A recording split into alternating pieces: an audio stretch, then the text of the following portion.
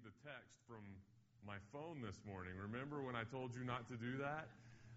I'm trying to model a new and better way, or maybe not better, a new way of reading the text. And so if you have your Bible, you can get it out and turn to Exodus chapter 3. If you have your phone, you can get it out and go to your Bible on your phone and turn to Exodus chapter 3. You can follow along on the screens. The text will be printed up there as well. So pop quiz, I don't want to pick on anybody in particular, Marge, but do you happen to know what anybody happen to know what Exodus 3 is without looking? Hint is on the screen, if you can tell what that is. Exodus 3 is Moses and the burning bush. If this was a Baptist church, they would have known that, by the way. Maybe. But we have better theology. Let's read this together. I'll read it, you follow along. Moses was keeping the flock of his father-in-law Jethro, the priest of Midian. He led his flock beyond the wilderness and came to Horeb, the mountain of God. There the angel of the Lord appeared to him in a flame of fire out of a bush. He looked, and the bush was blazing, yet it was not consumed. Then Moses said, I must turn aside and look at this great sight and see why the bush is not burned up. When the Lord saw that he had turned aside to see, God called him out of the bush, Moses, Moses. And he said, Here I am. Then he said, Come no closer. Remove the sandals from your feet, for the place on which you are standing is holy ground. He said further, I am the God of your father, the God of Abraham, the God of Isaac, and the God of Jacob. And Moses hid his face, for he was afraid to look at God. Then the Lord said, I have observed the misery of my people who are in Egypt. I've heard their cry on account of their taskmasters. Indeed, I know their sufferings, and I have come down to deliver them from the Egyptians and to bring them up out of that land to a good and broad land, a land flowing with milk and honey, to the country of the Canaanites, the Hittites, the Amorites, the Perizzites, the Hivites, and the Jebusites. The cry of the Israelites has now come to me. I have also seen how the Egyptians oppress them. So come, I will send you to Pharaoh to bring my people, the Israelites, out of Egypt. But Moses said to God, Who am I that I should go to Pharaoh and bring the Israelites out of Egypt? He said, I will be with you, and this shall be the sign for you that it is I who sent you. When you have brought the people out of Egypt, you shall worship God on this mountain. But Moses said to God, If I come to the Israelites and say to them, The God of your ancestors has sent me to you, and they ask, what's his name? What shall I say to them? God said to Moses, I am who I am. He said further, Thus you shall say to the Israelites, I am has sent me to you. God also said to Moses, Thus you shall say to the Israelites, The Lord, the God of your ancestors, the God of Abraham, the God of Isaac, and the God of Jacob, has sent me to you. This is my name forever, and this my title for all generations. The word of God for the people of God. Thanks be to God.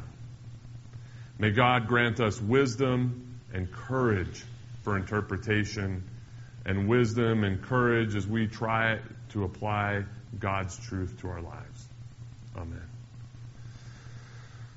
Remember last week we started talking a little bit about names and how names of people can kind of change over time, and I told you the story about meeting or seeing this girl, this really pretty girl between third and fourth period class when I was a junior in high school, and that eventually I learned she's not just this girl between third and fourth period class. Her name is Michelle Edwards, and so then she had a name. Something had changed, and then I learned that she was Michelle Edwards, sister of Jimmy Edwards, and then I learned that she was Michelle Edwards, this girl that I was dating, and then she became Michelle Edwards, my girlfriend, and then she became Michelle Edwards, my fiance, and then Michelle Whitaker, her name changed again, and then she became Michelle Whitaker, mother of my children.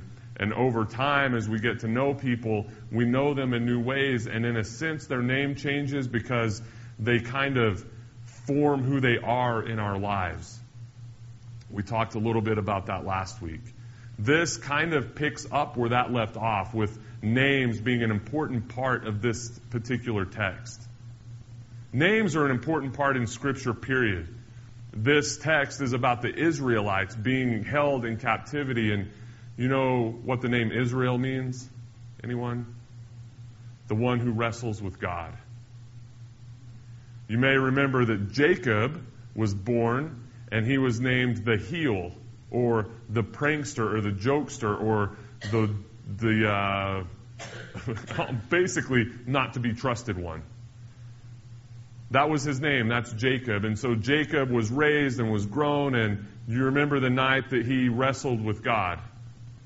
And somehow he gets the upper hand on the angel of the Lord, and the angel of the Lord says, "Let me go." And Jacob says, "Not until you bless me." And then the blessing happened like this. God said, "From now on, your name will no longer be Jacob, but your name will be Israel, the one who wrestles with God." And then he popped his hip out of socket and he walked with a limp for the rest of his life. The blessing is for Israel, for us, that we wrestle with God. God is that real in our lives, right? That's who God is. And so if you come across a text in Scripture, it is okay to wrestle with God in that text. Do not let God go until God blesses you somehow. If you're having a hard time in your life, it is completely okay to question and to argue with God and to try to hold God down until God blesses you somehow. That is the blessing that God gave to Jacob by changing Jacob's name to Israel, the one who wrestles with God, recognizing that that is a blessing. But here's the warning. You'll never be the same. You'll walk with a limp of some sort. So here we have Moses, a descendant from Israel, the ones who wrestle with God, wrestling with God. Moses walking along, tending the flock, doing what a good shepherd does. He's kind of known as a bandit anyway, but he's calmed down and settled down a little, and he's walking along with his flock, and up on the side of the hill he sees a bush burning. Now, if I'm tending sheep, if that's my job is to protect sheep, I will notice a bush burning, right? But this one was strange because it was engulfed in flames, but for some reason it was not burning up. It was not being consumed by fire. So Moses, being the curious person that he was, walks over to check this out. And as he approaches, he senses the presence of God. Then he hears God say to him, "Hey, Moses, this thing that's happening in front of you is holy, and the ground you're standing on is holy. Remove your shoes." So Moses kicks his shoes off as a sign of respect for the place that he's standing and for this presence that he's in. And then God reminds him, "I'm the God of your forefathers. I'm the God with whom your namesake wrestled. And I have a task for you. I'm inviting you to join me in what it is that I need to do, because your people are enslaved and they're crying out and they're praying." So here's the thing. I have this kind of cynical way of thinking about prayer sometimes, full confession. I kind of am with Pope Francis that maybe we ought to stop praying so much and start doing something. So when I walk into the church this morning and see all of those tables set up with all of the stuff, I don't see people working, I see prayer happening. Because prayer happens with our eyes closed and our mouths open, and our mouths open and our eyes closed, and prayer happens with our hands and our feet. Prayer happens in a lot of different ways.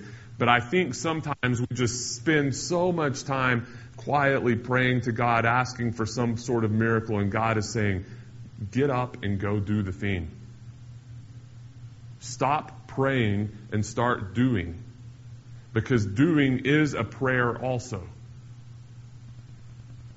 So the people of Israel are crying out to God, and they don't know what to do because they're enslaved and they're having to make bricks without straw, and it's just literally the worst form of slavery. And so Moses, and God says, "Moses, Here's your invitation. I'm going to answer your people's prayer, but it's going to happen through you if you want to do this thing. So I need you to leave your stuff, go to Egypt, walk into Pharaoh's court. And you remember the story of Moses, right? He was raised in Pharaoh's court, and he fled because they were going to kill him. And so God is saying, go back to this place that you were literally deathly afraid to stay, and you fled. Go back. Walk into Pharaoh's court, whom you've known your whole life, and say to Pharaoh, let my people go. And Moses, as we all would do, is getting ready to say, well, hang on a second. See, who am I to do this thing? But maybe more importantly, who are you? What's your name? God says, this is what you say to the people when you go to them and rescue them out and say, come and follow me, let's get out of here. And they say, well, who is it that sent you? This is what you say. You say to them, I am who I am sent me. You just say to them, I am sent me. There's all sorts of translation arguments about that phrase and all sorts of theological discussion that happens about this phrase, I am who I am sent me. Is it, I will be who I will be, I am who I am? Maybe it's a little bit of both. It's kind of like that time where God says to the Israelites, you should make a prayer shawl. It's going to be a circle, and I want you to put tassels on the corners. What? I think a lot of times we're asking God, what is it that you want me to do? And God is saying, I want you to go. Surprise me. Surprise me. Where are we going today? I've known a lot of college kids throughout my life, and they always have this struggle. I had the same thing. What is the path that God wants me on? What is God calling me to do? And I think God is saying, there's not one path. There are paths. Pick one and let's go. And there are times that we sense the invitation of God saying, come down this path. But if you go down that path, I'll be with you there also. But this is the path. I need you to come down this path right now because this is the biggest life for you at this moment. You might be able to go down that path later. So Moses finds himself at this intersection and he is scared to death. Morning Star United Methodist Church, I have zero doubt that God is inviting you as individuals to do something. And I have zero doubt that God is inviting us as a congregation to do something. But the way we get to the us is through the individual I as I'm doing this thing. So, what is it that God is inviting you to do?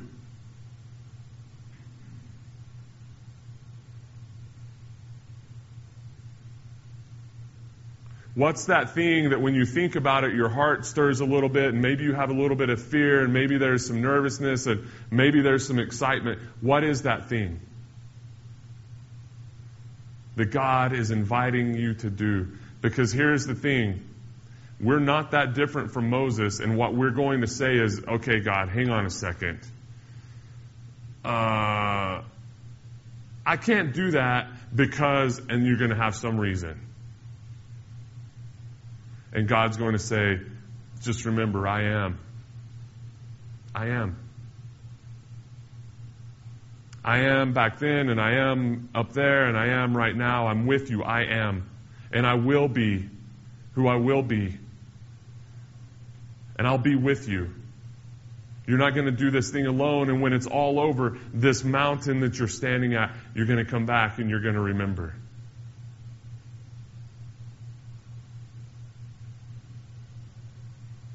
In our house, we have this phrase that my kids say to me as often as I say it to them if I screw up. Dad, no excuses and no explanations. And I say to them if they screw up, no excuses and no explanations. Just do the thing. Whatever it is that you're supposed to do, just do it. There's no good excuse for not, and there's no explanation for why you didn't. Just do it. I think God is essentially saying that to Moses, and Moses is trying like crazy to get out of this thing. So the first is, okay, but God, if I go to them, they're going to think I'm crazy. Who sent me? And now I need to know your name. So here's the thing about names. We're back to that again. If you know someone's name, and if you know someone's name in the biblical way, right, where you know something about their character, you have a little bit of power over them, right? Stuart and I know each other. We've gotten to know each other pretty well over the last few months. He knows some things about me. And I know some things about him. And because of that, we have trust in our relationship, but also we have a little bit of leverage with one another if we wanted to use it. It's just the way relationships work. So Moses is saying, I need to know your name. I need to know who you are and what you're about. Remember, Moses comes from those who wrestle with God. And remember, Moses is known as kind of being the person who knows how to work a political system well. So he's trying to get the upper hand on God. And God just says this vague statement, I am who I am. You're going to find that out as we go. So here's the thing. It doesn't matter if you stutter or you stammer, Moses. Because guess what? You say you can't talk, you can't speak fluently. You have that brother. Remember your brother Aaron? He's a good talker. And I know that's not the way you're supposed to say that. He's a good talker, and so go and he'll speak for you. You tell him what to say and he'll say it. Right then and there, God says, the way I work is I will invite you to do something. You do that something, but there's going to be a community of people that help you do that something. Now we've got God and we've got Moses and we've got Aaron, and together amazing things can happen. Whatever it is that God is inviting you to do, you are not alone in that thing. You are not alone. If nothing else, you have God with you. But beyond that, you have a community of people with you, and if you don't, let's get you one. God works through communities. The last thing I want to say about this text is this. This is the last time in the biblical record that Moses ever asked God who God is. As you get off the couch and jump into the game that God is inviting you to jump into, the more you do that, the less you wonder who God is. And the less you wonder if it's God's voice that you're hearing, because you begin to know it. And you begin to know how to sense it. And what happens is before long, you're taking these steps of faith that don't even feel like a step of faith to you. And other people may see it that way. For example, literally 9 years ago this weekend, Michelle and I moved. I guess this is a theme in our lives. Labor Day weekend, you move.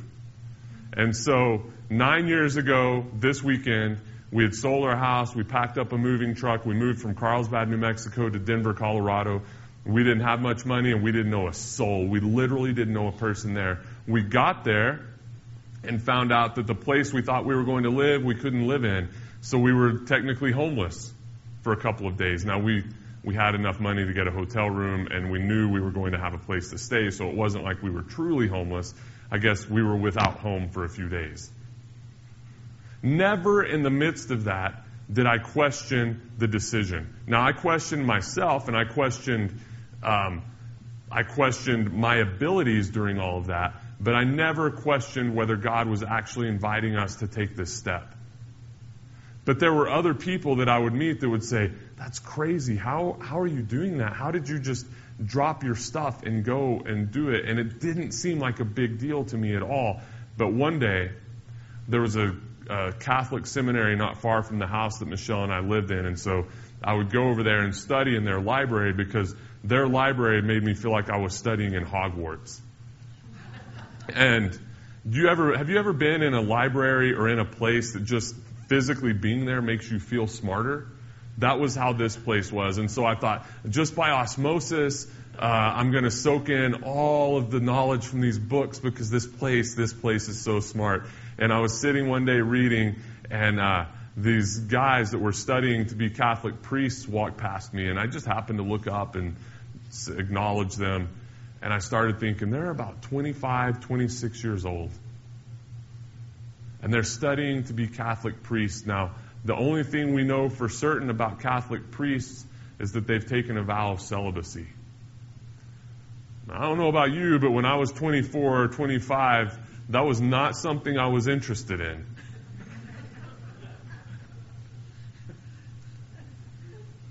But also, the other thing we know is that Catholic priests choose an order to affiliate themselves with. And some of those orders require a vow of poverty. And I'm sitting there looking at these guys, and everybody I know that's in their mid-20s is ambitious, wanting to make money, wanting to find a partner, wanting to get married, wanting to have a certain kind of life. And these guys are doing something completely different. They're following an invitation to God, and I thought, man, what kind of faith does that take? Because what happens when you put yourself around people who are taking steps of faith the way that Moses did, and the way that Aaron did, and the way that Jacob did, and the way that Israel did, and the way that Stuart does, and the way that Mike does, when you put yourself around people who are taking steps of faith, their faith inspires you. And sometimes you think, I'll never have that kind of faith. And the next thing you know, you're doing a thing that takes a lot of faith, and it doesn't even feel like it. So, Morningstar, whatever it is that's causing you to have that anxiety, whatever it is that God is inviting you to do, please get off the couch and get into the game and do it. We need for you to be that kind of person. We need for you to have that kind of faith because it inspires us to do more. We need to be able to walk with you in that, and you show us what it means to have faith and take steps of faith. And we need, as a community, to continue moving in faith together. And we know that we are not alone because I Am is with us. Thanks be to God.